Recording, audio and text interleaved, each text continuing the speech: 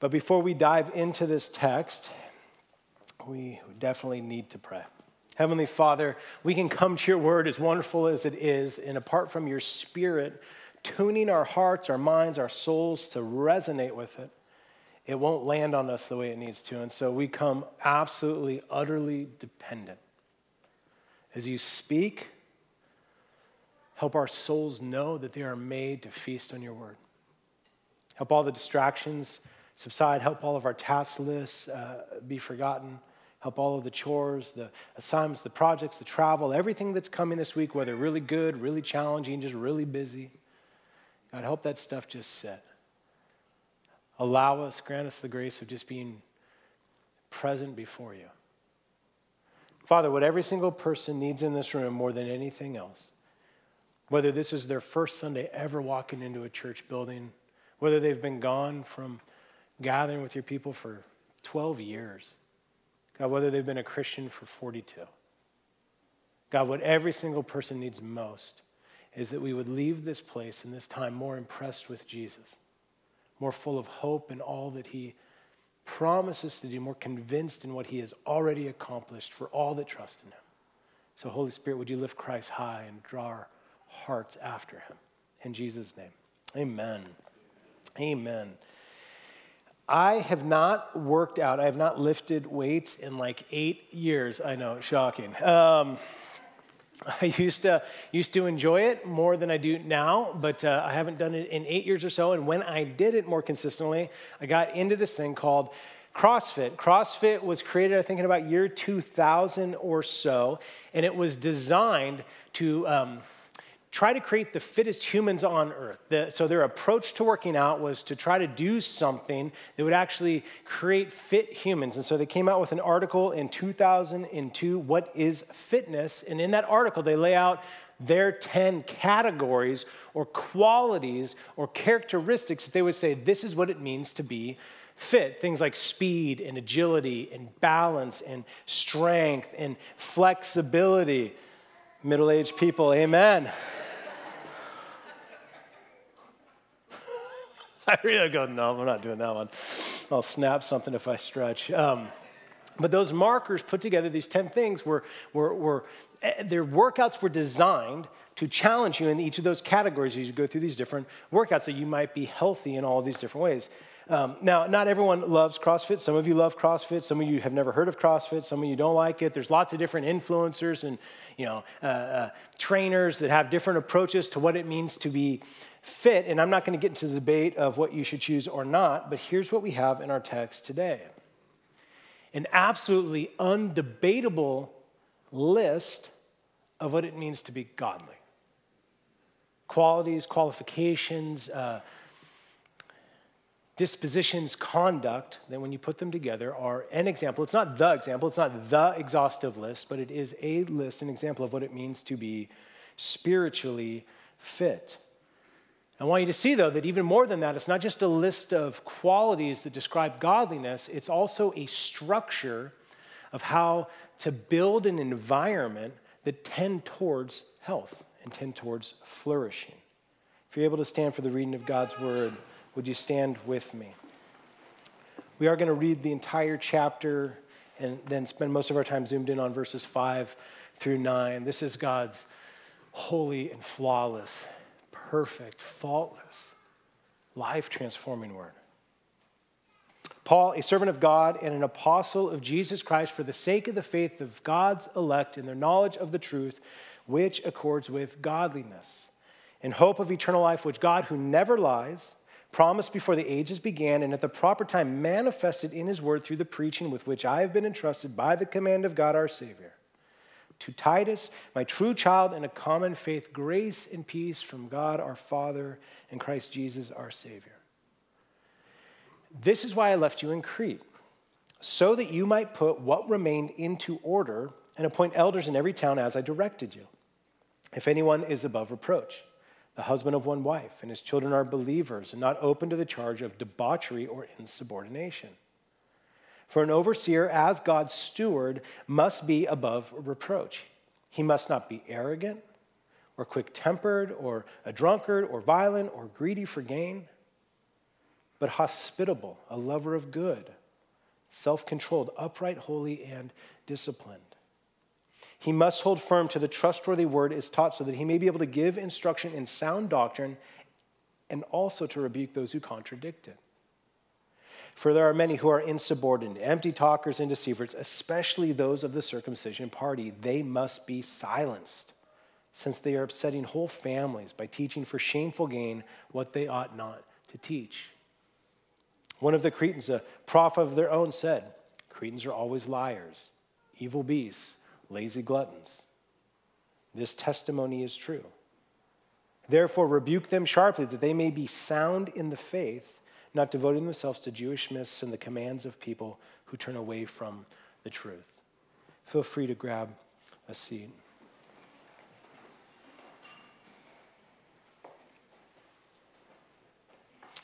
I want to credit Alistair Begg. Before I begin this, I listened to a sermon from him on this text Friday afternoon, just a few days ago, and I decided to restructure the entire sermon around the way he did. He had 5 different words that navigated through the text, and I'm going to use 3 of his words, and then there's 2 that I thought were a little different, but I still want to give him credit for the structure. Starting here with the first word, this call to put elders in place in the local church is a necessity. It's a necessity. If we go to verse 1, we're reminded of the major theme, the macro theme, the meta theme that runs through the entire letter of Titus, that grace is supposed to produce godliness in God's people. This grace-infused, grace-produced, grace-empowered godliness. You see this in the sake of the faith of God's elect and the knowledge of the truth, which accords with godliness. And that theme comes out through the entire letter. In chapter 2, verse 2, older men are to be sober-minded, dignified, self-controlled, sound in faith and love and steadfast. Older women likewise are to be reverent in behavior, not slanderers or slave to much wine. They are to teach what is good, and so train up the young women. And he gives this example of what it looks like to be godly. And this godliness isn't just meant for the good of the church, but it's actually in witness to the world. As we get down to verse 5, they're to be self-controlled, pure, working on kindness to their own husbands. Listen to this phrase, that the word, and we're going to go through this slowly, so I'm just trying to give you an overview right now in a few weeks, that the word of God may not be reviled. That as the world watches and listens to the church speak, that we're not flawlessly living out our faith, but there's an authenticity to it, that there's not a deep hypocrisy and a disconnect between what we profess we believe and how we behave, or what we say and what we do. You go on further down in verse 11, for the grace of God has appeared, bringing salvation for all people, training us to renounce ungodliness and worldly passions and to live self-controlled, upright, and godly lives in the present age. And then Titus 3 that we'll probably just preach through every single Sunday during the election cycle next year. I might sort of not be joking. Remind them to be submissive to rulers and authorities, to be obedient, to be ready for every good work. This verse, to speak evil of no one, to avoid quarreling, to be gentle, and to show perfect courtesy towards all people. That the church is meant to inhabit and have a sort of flavor that is countercultural in many ways. See it over in verse 8 of chapter 3. The saying is trustworthy, and I want you to insist on these things so that those who have believed in God may be careful to devote themselves to good works. It's all over the letter. It's all over the Bible. The big question is how? How will these new Christians on the island of Crete cultivate a godliness that doesn't look just like their culture? I love, probably the funniest verse in this entire letter is down in chapter 1, verse 12. 12 into 13, I love this. One of the Cretans. You ever called anyone a Cretan? Anyone call you a Cretan? Not to your face. One of the Cretans, a prophet of their own, said, Cretans are always liars, evil beasts, lazy gluttons. And I love Paul's response to that. It's like, that's not nice. He says, this testimony is true. He's writing to Cretans. I think it's just hilarious. When they get this, it's like, he's talking about us. They're in an environment that wasn't godly. How are we going to pursue godliness? And one of the big answers that Paul gives, it's found in verse 5. It's a well-ordered church. with the right roles and the right structures. You heard about deacons as we announced some new deacons hopefully being added. Today we're looking at the office that's known as elder. Verse 5 alludes to at least two things. This is why I left you in Crete, so that you might put what remained in order. It alludes that there's something good that has started, and there's something good that still needs to be completed. There's something unfinished that needs to get done. At some point, Paul, who wrote this letter, he wrote half of the New Testament. He was what's known as an apostle, someone commissioned by God to go and plant churches, and he wrote half the Bible. He's there with Titus, who was his pastoral associate. His pastoral associate, they go to the island of Crete, this island off of the shore of Greece, and it was a major trade hub. There was ports all over it, and so there's lots of people from the ancient world coming through this island, and so it was a very strategic place to go and plant the gospel. And so they go there and talked about Jesus and told people about Jesus, and some people meet Jesus, and so this is the work that has begun. And at some point, Paul has to leave, and so he leaves Titus on the island to put what remained into order, to set it right, to set it straight. And what was left to be put in order, he says, this is why I left you, that you might appoint elders in every town as I directed you. And what this is pointing to, I'm going to zoom out for a minute, give you a little bit like a biblical overview. But what this is doing is it's talking about something known as the Pauline cycle of church planting. If you read through the book of Acts, this account of the early church, here's the basic structure that you're going to see. People meet Jesus. Jesus becomes beautiful to them. He becomes their Savior. He becomes their Lord. He becomes their hero. They get blown away that God would send anyone to come and ransom sinners, that Jesus came and did everything that we could not do. He did it flawlessly and perfectly. He went to a cross where he died in the place of all that would trust him as he took the just judgment we deserve, went to a tomb, rose 3 days later, triumphantly declaring that the cross worked and forgiveness is real. And they got moved by that message. And so then they went out and they found other people that needed to hear it. And they said, hey, I was starving and I found the bread of life. Hey, I was lost and I found the one that came to seek and save the lost. Hey, I was dead and I came and found the resurrection. So they would go out into towns and villages and places and they would talk about Jesus and people would come to faith. And then they would get gathered into these little communities called churches.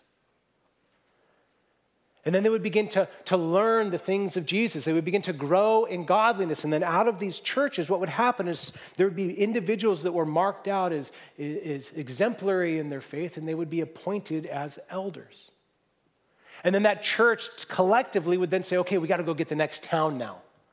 And so they would identify new people to be sent out as missionaries to go and start this cycle over again. If you read through the book of Acts, you're going to see that cycle, this Pauline cycle.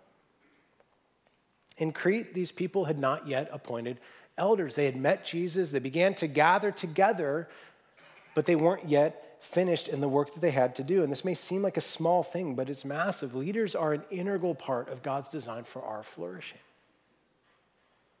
It's not that they weren't a church yet. My family, my wife and I, if we were not in the picture, my 4 kids would still be a family, but a significantly more vulnerable family without a mom and a dad. Leadership matters. It matters as coaches. It matters as business leaders. It matters as teachers. It matters as moms and dads. It matters in your peer groups. And here, these leaders of the church are identified. They're called elders. John Maxwell, who's a leadership and organizational expert, says this. He says, everything rises and falls on leadership. Now, he might be overstating it a bit, but I think Paul left Titus in Crete because he knew that leadership matters in the local church. These new churches needed the right type of leaders in order to be healthy. Right? Remember, they're in Crete. You're lazy beasts, you're evil gluttons, you're deceitful. There's all sorts of false teaching coming in that's upsetting whole families. So we need the right type of people to come in and try to, like, how are you going to grow godly in a culture like that? And he says just one of, not the only, but one of God's strategies is to appoint elders. Let me try to illustrate the power of leadership with a very negative example. Those are easier to find. January 13th, 2012, there's this massive cruise ship, had 4,000 people on it called the Costa Concordia. And it crashed into the rocks, I believe it was outside of Italy. the captain, Francesco Schettino, crashed the ship, and under investigation, they found out why. There was a woman on board who was one of the dancers, part of the entertainment crew. He had her come up to the bridge when he was sailing the ship or captaining or whatever, and he wanted to impress her with his sailing prowess. And so he said, look how close I can get to the rocks without crashing. And he crashed because he's an idiot. That's what happens. You try to impress a woman, you're going to crash your ship. And the ship began to sink. I mean, I actually should stop laughing here because stop laughing. People did die. There's 4,000 people on board and the ship is sinking. And it actually gets worse because when they found the captain of the ship, he was actually in a lifeboat. And under investigation, here's what he said. He said, well, I didn't abandon the ship. What happened is because it was listing, it was starting to sink and it was kind of leaning and I was close to the railing and I fell off and I just happened to fall into a lifeboat. I wasn't abandoning everyone. Nobody believed him. He was found guilty of manslaughter, causing a shipwreck, abandoning the ship with passengers on board, and he was sentenced to 10 years in prison. Bad leaders really screw stuff up. Amen? You're all like, yes. But the right leaders in your homes, in your schools, in your workplaces, on your teams, and in your church, they can be a gift of God. And we see what's defined as right here in verses 6 through 9. So we have necessity. That's the first word. Let me give you the next word, maturity. The word elder in verse 5 is the Greek word for it is presbyteros. It's where you get the word presbyter. It was a term that originally meant someone who was relatively advanced in age, and it was a title that was given as a title of honor and recognition of maturity.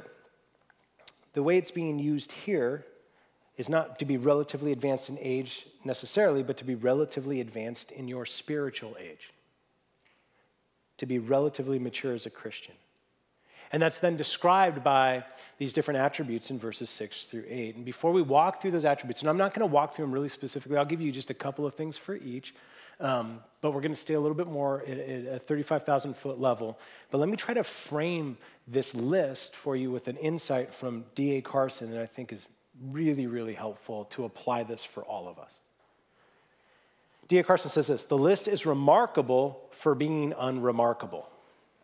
In other words, there is nothing about superior IQ, charisma, powerful personality, or the like. The Christian minister is supposed to be gentle, not supposed to get drunk, and so forth. The list is remarkable for being unremarkable. Indeed, with only a couple of exceptions, all the qualifications listed here are elsewhere in the New Testament demanded of all Christians. What this means then is that the Christian pastor must exemplify in his own life the virtues and graces that are demanded of all the people of God. I think that insight is massive in a lot of ways. One of the things it does is it shows us what all of us, if you're a Christ follower in this room, what to aspire to. All of us, as we walk through these attributes, I'd encourage you to not exclusively think these are the things that I should expect of my elders. You should expect this of your elders. But these are things that you long for in yourselves. These are things that you look for in a potential spouse. These are things that you could embody if you were in a position of authority in a workplace. These are the things that you could strive for if you were a teacher or you are a coach, if you are a leader of any sort. These are the sort of qualities that will allow you to do that for people's good and not their demise.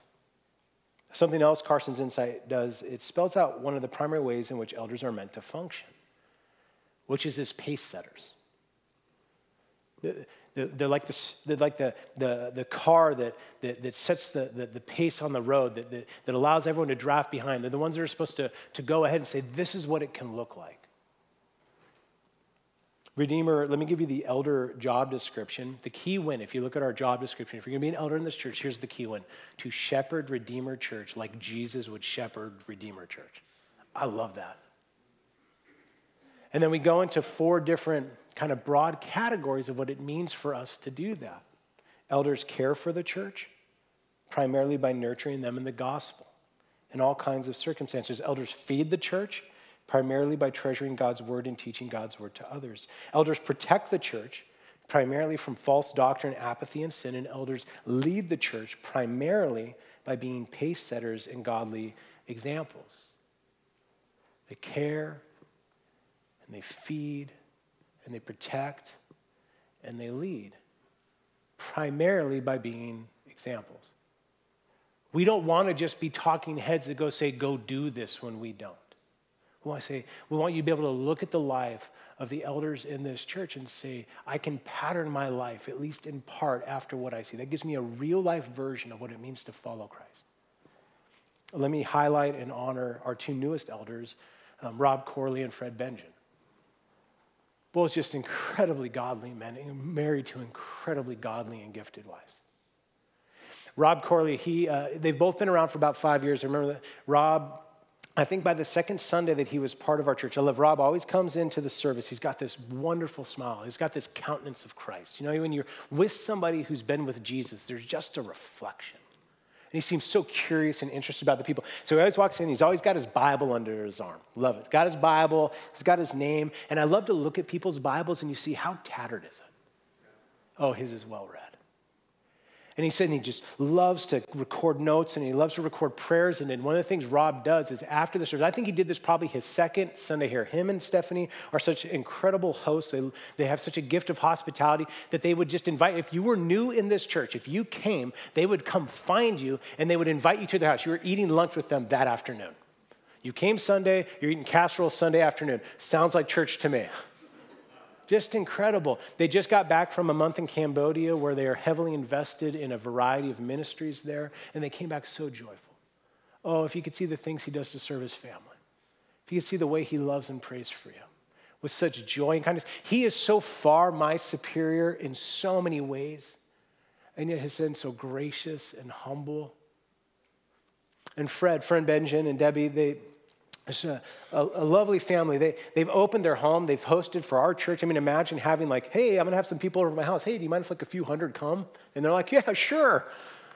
We'll go over there. We've done baptism. We've done parties, and we've just celebrated. They'll host nights for missionaries when they come to be able to cast vision for what they're doing. They actually built, God He gave them some resources, and so they wanted to steward those resources. So they built above their garage this beautiful apartment for when missionaries come back so they have a place to go. They are so open-hearted with their lives.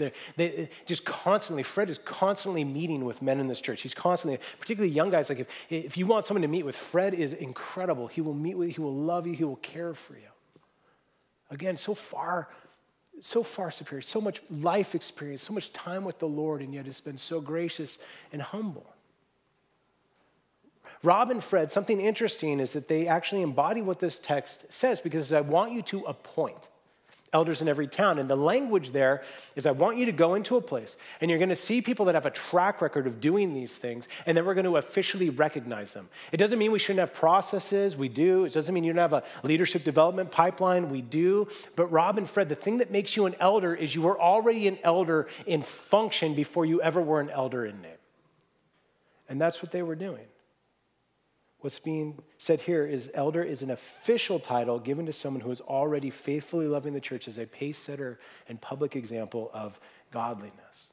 There's a maturity. Now, how's that flush out? We'll get into some of the words now. Let me give you the catch-all word. They're above reproach. Above reproach. We see this attribute or quality. It's listed twice, both in verse 6 and verse 7. The word can mean blameless, free from accusation, like there's no charge that you think you can bring against this person. What it does not mean is perfection. Praise God, it doesn't mean perfection. If it meant perfection, how many elders could we ever have in this church? Be zero or Jesus, right? I mean, at the end of the day, that's what you got. But it means like you would be surprised. What it means to be above reproach means if something came out about an elder in good standing, you'd be shocked to hear it. If there was some like habitual, ongoing chronic sin, if you found out they were a sinner, you'd be like, of course. But you would be shocked if there was something scandalous that came out. That's what it means to be above reproach. And this is actually one of the reasons that when we install elders and deacons, but one of the reasons when we install elders, we come to you as a church and say, we're putting these men forward to be elders. We want you to take a month and affirm that or refute it. Because you can't self-identify, I'm above reproach. This is something the community has to look in and identify. And so this junk drawer term, over all things they are above reproach. And I think that can work out from the text like this in two ways primarily. And they're very similar to actually what we want with our gospel community group leaders, our leaders of these groups of people from like 10 to 40 people that meet in homes throughout the week and study the Bible and love Jesus and encourage one another, is what we're looking for in GC leaders is that there are two things primarily. They're relationally warm and they're spiritually warm. And we really see both of those things in this text. If we use the language of this text from verse 6, we would say they are above reproach in their relationships. And then verses 7 and 8, they are above reproach in their spiritual life and their conduct and their character. And like I said, I'm going to go through this somewhat quickly. This is a wonderful list, like the 10 foundations of CrossFit that say you're fit. This is a good list for you to go and to lay on your life and to say, I want to aspire to this, and praise God where you're already doing it. All right, above reproach in our relationships in verse 6, they are the husband of one wife. Now, churches do all sorts of stuff with this. I would suggest to you it's not meant to be wooden. The husband of one wife doesn't mean you have to be married. Paul wasn't married. The husband of one wife doesn't mean that let's say you were serving as an elder and then you were widowed, sadly. It doesn't mean you have to step down as an elder. Husband of one wife literally means you're a one-woman man. It means that you are sexually pure and you are appropriate in your dealings with people of the opposite sex. It means you are controlled, and it means that if you are married, that you cherish your bride in such a way that she feels like she's the only one. And then it goes on, and this is, again, one that causes a lot of angst in those that aspire to elder or are elders. It probably would give angst to any parent in the room that's trying to use this list as a good target. And his children are believers and not open to the charge of debauchery or insubordination. What this means is not that they are believers, not that they are followers of Christ. It can also mean faithful. We don't have the prerogative to make our kids Christians or not. But what it does mean is that you have structured your home in such a way that they know the things of God while they're in your home. That you're trying to talk to them about Jesus, you're trying to introduce them to the gospel, you're opening up the word of God, you're praying with them. The fruit that God brings of salvation is not ours to do, but that you have actually made the attempt towards raising them in a home that knows Jesus and not open to, the reason I believe that it's not about being saved, but it's actually just about being respectful, is the relationship to the next phrase, not open to the charge of debauchery or insubordination. Most of the time. Could I put that phrase in there? Most of the time, not perfectly. Not perfectly. See, what you want to do as you're raising your kids is you want to look at it, not just like a snapshot from last Thursday afternoon. That could be, you could look like your children should be taken away from, like you are, or your kids are terrible. But if you looked at a long-form feature film, what's the pattern? What's the trends? What's the tendencies that they have? Does it seem like there's a genuine desire to be respectful? So you're above reproach in our relationships. And it makes sense because the Bible talks about the church as the household of God. So how would you ever get the right to lead the household of God if you're not leading and managing your own household well? Then he goes on, you're above reproach in your conduct and your Christian character. And what we have here are 5 do-nots and 6 do's. Again, I'm going to go through this quickly. They're not arrogant. Good leaders, they're not self-willed. They're not stubborn. It doesn't mean they're pushovers, but there's not a pompousness to them. They don't always think they're right. In fact, they probably gladly and joyfully confess that they know they're not right all the time, and they seek counsel from others. They're not quick-tempered. They're measured. They're controlled. They're slow to anger. So be the trait of being in intense situations and having a less anxious presence. You turn the temperature of the room down, not up. They're not a drunkard. They're free from controlling addictions. There's a sober-mindedness to them. And why I would suggest to you, again, we don't want to be so wooden with the text. Well, we want to be as literal, but not literalistic. We want to be literal with the text because we could say this. See, I think it literally means not given to much wine. So can you go do keg stands? It's not wine. Or don't get drunk on wine, so can you go get bonzo on edibles? No. Just means you are nothing? I thought that was funny. Maybe it didn't make sense. Bonzo on edibles, I don't know. You don't get stoned like Bellingham stoned, okay? Thank you. Thank you for giving me the courtesy laugh. They're not violent. That's a really important one, particularly, as we think in recent years, they're not bullies. Oh, some of you have been so bullied in church. You had some guy stand behind a pulpit and just throw sticks and stones at you. Oh, it doesn't mean you can never be firm. It doesn't mean you can never be direct, but we must never be fighters with our words or with our fists, that we're not going to environments to bully people and dominate them. They're not greedy. They're not a lover of money. They're upright in their financial dealings. Their hearts are not corrupted by greed. So these 5 do nots and 6 do's. Hospitable. Their heart and their home are open to others. They're not distant from their people. They're amongst. They're a lover of good. I like that the framework there is not that they just do good, but they actually desire it. They love it. They don't just go through the motions because that's not what they have to do to be able to keep their job or keep their role, but it's actually what they long for. They're self-controlled. They're free from controlling passions and lusts. They're upright. They live according to God's standards, as best as they're able as flawed men in the power of the Spirit under the grace of Jesus. They're holy. They're set apart for God and pleasing to Him. And they're disciplined.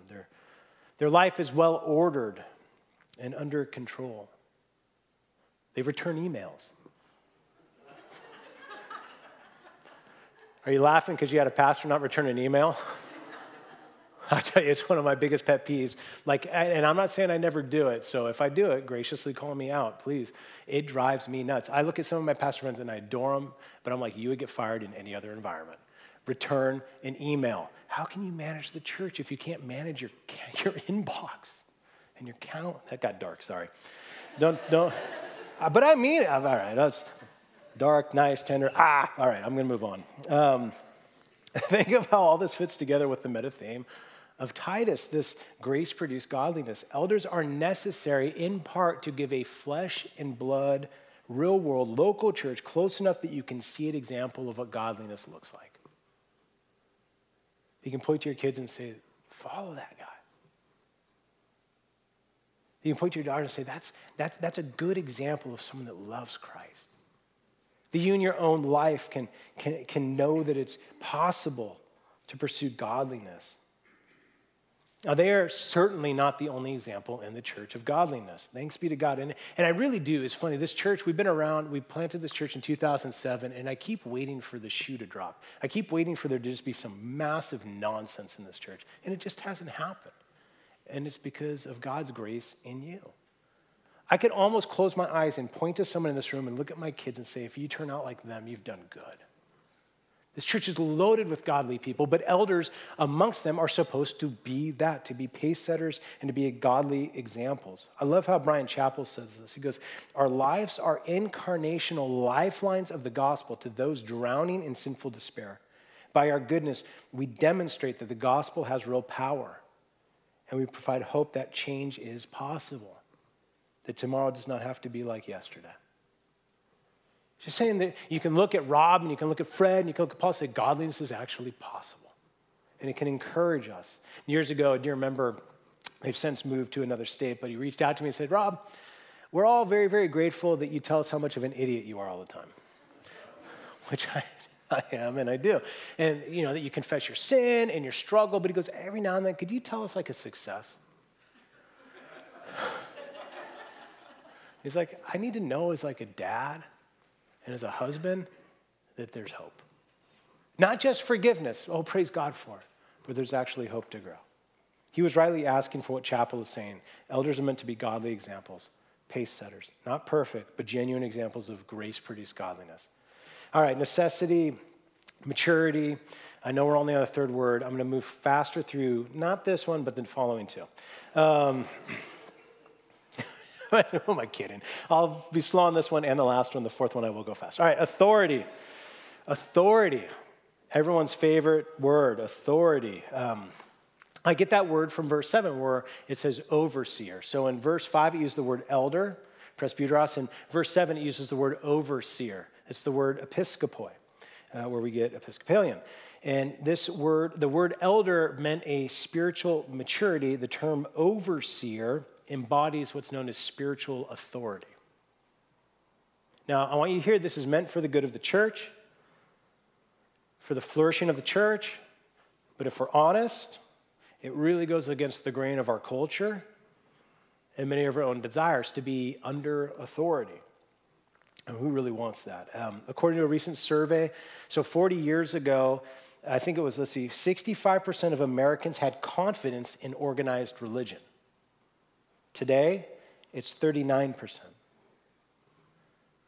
And no doubt, church leaders and pastors, and that's why these qualifications matter, have given ample reasons for people to not trust anything that feels organized. Many of you are well aware of the public church implosion that happened down in the Seattle area in Mars Hill Church. Many of you were part of that church at points or were impacted through the ministry of that church. And thank God that he draws straight lines with crooked sticks. He does good things with broken people. But what happened is just mind-boggling. There's a podcast series that the Gospel Coalition, that Christianity Today released a couple years ago called The Rise and Fall of Mars Hill. And if you listen to it, it's sad. It's true. And a lot of people did. I think it was like in the top 5 or top 10 downloaded podcasts, not amongst like Christian podcasts, but all podcasts hosted on Apple. Because it resonated with so many people that have seen authority used in such poor ways. Some of the things were just downright wicked. In recent years, like if you look at the hashtag church hurt, you go on Instagram, you'll find over 25,000 posts with that hashtag. There's a lot of hurt. There's a lot of hurt. And I know there's a lot of hurt in this room. There's a lot of misuse of authority. There's a lot of misuse of a pulpit, a platform. There's a lot of misuse of a pastoral visitation. But it's not just church authority that we don't like. We often don't like any authority. We don't want our parents to tell us what to do. We don't want coaches to tell us what to do. We don't want bosses to tell us what to do. We don't want teachers to tell us what to do. And again, so often it's because there's poor expressions, but there is something in us that just doesn't want to be told what to do. We don't want God's word to tell us what to do. And so we buck underneath this idea of having an overseer. We don't naturally want it. But here's the big question. Will throwing off authority get us to where we want to go? Like this picture of godliness, if we say, no, nobody can speak into my life. No one gets the right to do that. No one gets to call me out. No one gets to hold me to something. Will we naturally drift into this type of godliness? One of the best examples of this tendency to not want authority, anything to tie us down. I heard from another pastor, and he said, just think of like a kite. When you're flying a kite, you go out down to Zwanich, you attach the string to the kite, and you hold it tight, and you begin to let it out, and the wind comes, and it kind of fills the sail of the kite, and it begins to go up into the sky, and it gets higher and higher, and you have a long string. Boy, it is way up there. And then the kite thinks to himself, because this kite can think. The kite thinks to himself, and it's like looking around at the birds. And man, those birds are getting to go everywhere.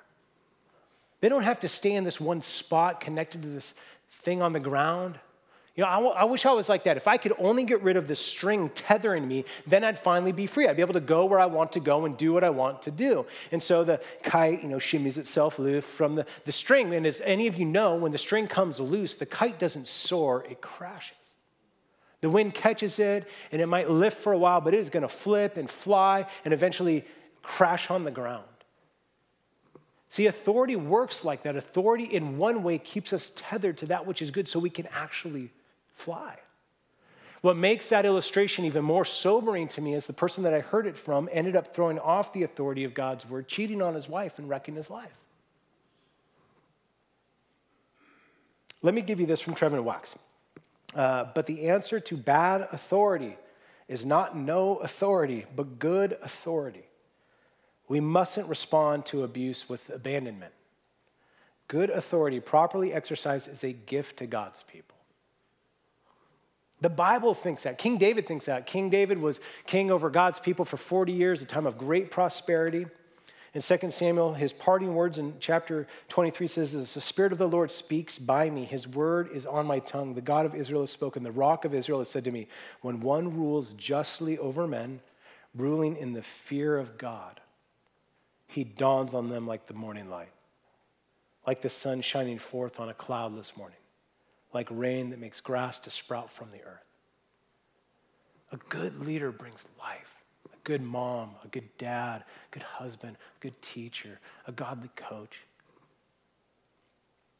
Jonathan Leeman, in an article, "The Blessing of," in quotes, "good authority," says this: good authority strengthens and grows. It authors and creates. It's the teacher teaching, the coach coaching, the mother mothering. It's the rules for a game, the lines on a road, a covenant for lovers, the lessons for a child, the chance to grow and expand and eventually take domain ourselves. One of history's greatest secrets, hidden by the blindfold that Satan and sin places over our eyes, is that God means his authority to grow and expand us, not to shrink and snuff us out. One of the insights that blew me away when I read that, and I'd never thought of it before, and perhaps all of you have thought of it, is that author and authority are related words. To be an authority means to author something in the lives of others. And good authors, they author flourishing in the lives of those that God has entrusted to their care, to cultivate and create. Elders or overseers are meant, and this is how I want us to think about it in our church, and this is what I hope you can expect and you experience. Elders, overseers, pastors, we can use those terms synonymously, are meant to participate with God in authoring Christ in your life. Our job is to help form Christ in you. So with that, let me give a plug for membership. It might feel like a weird turn, but it's actually a really applicable one. Overseers oversee. The question is, who do they oversee? Pastors pastor, but who do they pastor? Elders eld, but who are they elders to? One of the things membership does is it's the DTR of the relationship. It's the define the DTR of the relationship. It's the DTR, which is define the relationship. It says, yes, this is my church, and yes, I want to be a part of this community, and yes, I want you to give it. Here's what you can do. I want you to give an account to God for my soul. As Hebrews 13 says that pastors are meant to do. And I love every single person that ever comes in this room. You got to know that. I adore you. And there's people that have been here for years and years and years. But I'm not sure I'm your pastor. I'm not positive. Some of the other elders, they're not sure. Being here is one thing, but saying like, I'm self-selecting and say, yes, I want this to be my church. And the reason I'm saying it to you like this is I want to recognize that some of you come with hashtag church hurt from abusive elders and pastors.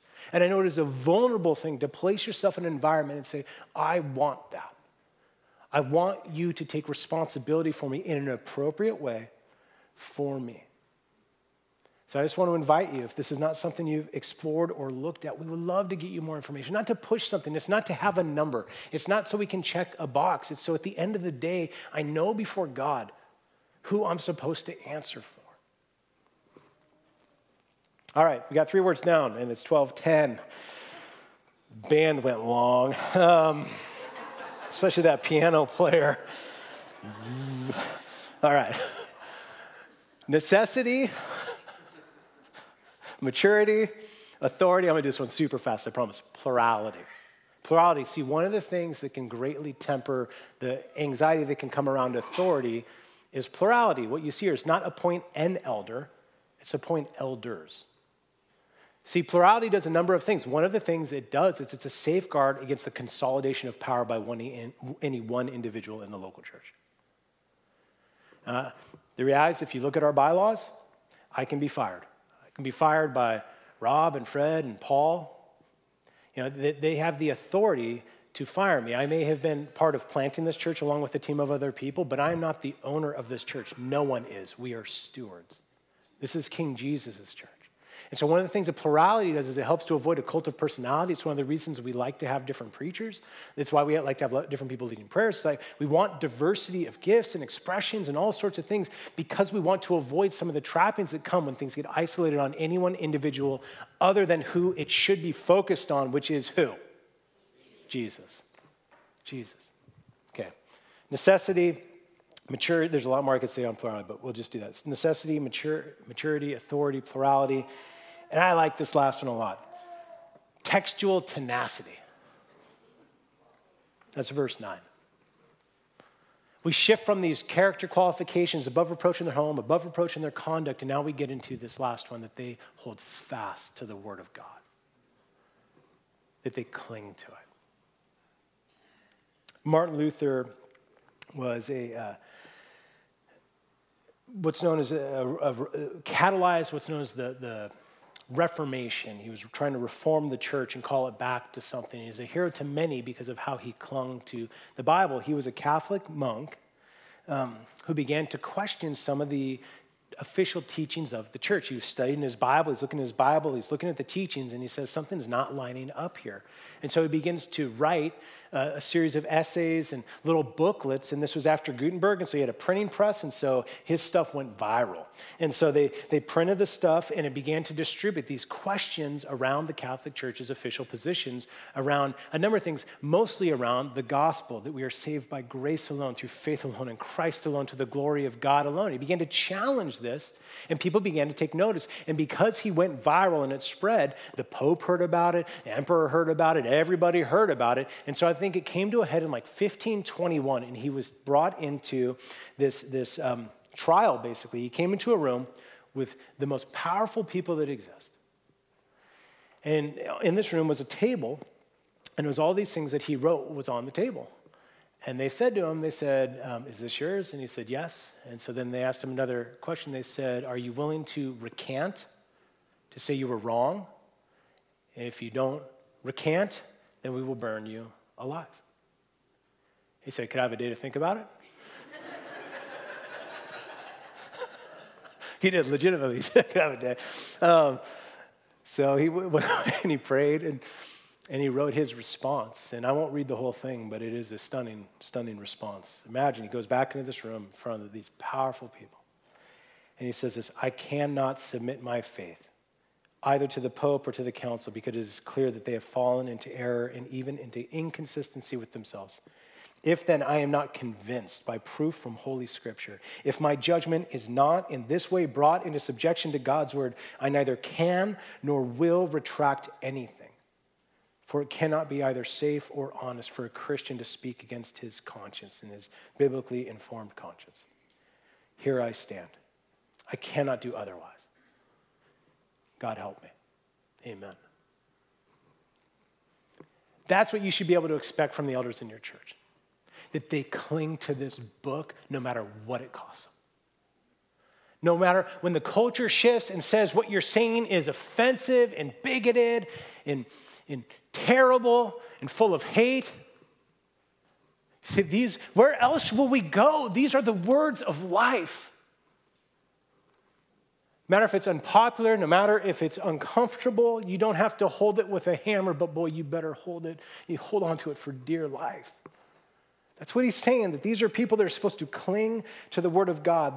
They have this firm grasp on this trustworthy word is taught so that they can do these two things, that they can instruct and sound doctrine. That word sound means healthy, and to rebuke those who contradict it. And I really will try to wrap this up quickly. I'm going to stick with Luther for a second more, because the reason he found himself on trial is actually a very pastoral one. He was a pastor of a local church.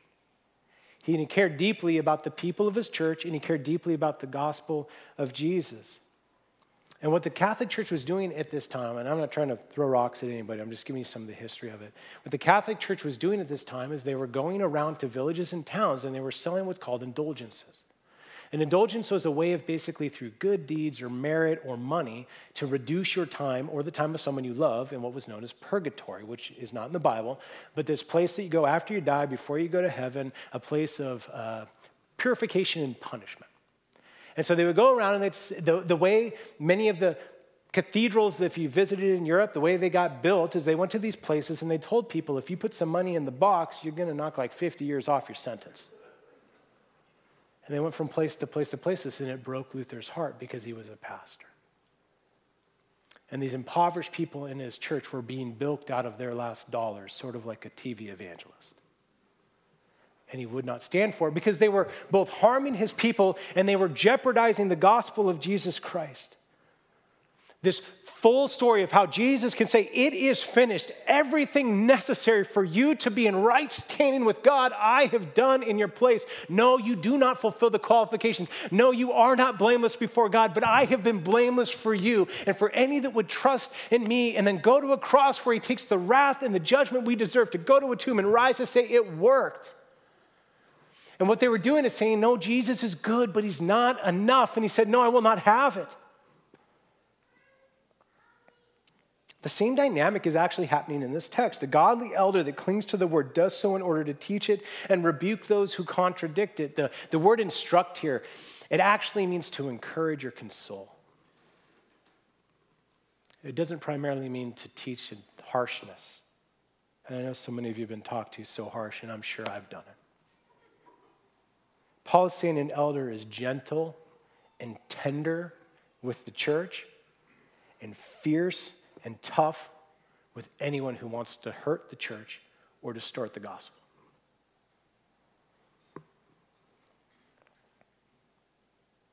Like Luther, we see the primary place of both encouraging and rebuking in verse 10, this, especially of the circumcision party. So they're coming in and they are messing stuff up. They are messing up homes. They are putting burdens on people. The circumcision party would have been a group of Jewish leaders that came into the church and said, Jesus is fine, but you also need to get circumcised. You need to follow the rituals that we are handing down in order for you to be accepted before God. And Paul's saying, Titus, you got to appoint people that are willing to take the shots. You got to appoint people that are willing to say, that is not okay, that is not right. And to rebuke them, not so they're shamed, but so as this text says, they actually wake up and they come to truth. They were saying your godliness is the ground of your acceptance. But godly elders will have none of that because the gospel is just too good to say that it has anything to do with us, to be right with God. Here's what Paul, the author of this letter, envisions. Godly men using their authority to make sure nothing and no one messes with the gospel or God's people. To consistently and tenderly teach and ferociously and tenaciously defend the gospel. As pace setters, as examples. As examples of what happens when the gospel gets a hold and Jesus comes alive and you say, oh, I want to live for him. And as proclaimers that make sure that no one in the church thinks they have to follow a godly example to be right with God. They just have to believe in Christ. I'll truly end with this quote from Bryan Chapell. I love how Bryan Chapell brings this together. He says this, our lives should express the power of the gospel, but our lips should express the hope of the gospel. The foundation of this hope is that God loves us not because of our goodness, but because of his. Not because of our work, but because of our Savior's. Though the church's leaders live so as to give others the hope that changed lives are possible, they never point to their actions as the basis of God's acceptance. I praise God that you have elders here that believe that. I pray that we be a room of people that become like that and celebrate where you already are. Let's pray. Heavenly Father, I want to just thank you for the men that have served as elders in this church. It's every single one of them I can see reflected genuinely from this text, not perfectly, and we thank you that we were never meant to be perfect until Christ you come back. But I thank you for Greg, and I thank you for Claude, and I thank you for Ethan, and I thank you for Jeff, and I thank you for Pete. God, I thank you for Paul, I thank you for Rob, I thank you for Fred. I thank you for a church that models this text so well that we could almost throw a dart at a board of names from people in this church and we would say, oh, that is a beautiful example of what a genuine example, not a perfect example, but a genuine example of what it looks like to live for Christ. Oh, would you do more of it? I thank you right now that I pray at least you're stirring the hearts of some of the men in this room that they would aspire to this office. God, I pray that you would inspire and stir the hearts of the men and women in this room as they aspire to godly leadership in whatever spheres you've placed them in. That they would make things better where they go, and people would look more like Jesus. And above all things, God, would you keep the gospel loud as we go through a book that focuses a lot on what we do. Make what Jesus has done a lot louder. In Christ's name we pray. Amen. Amen.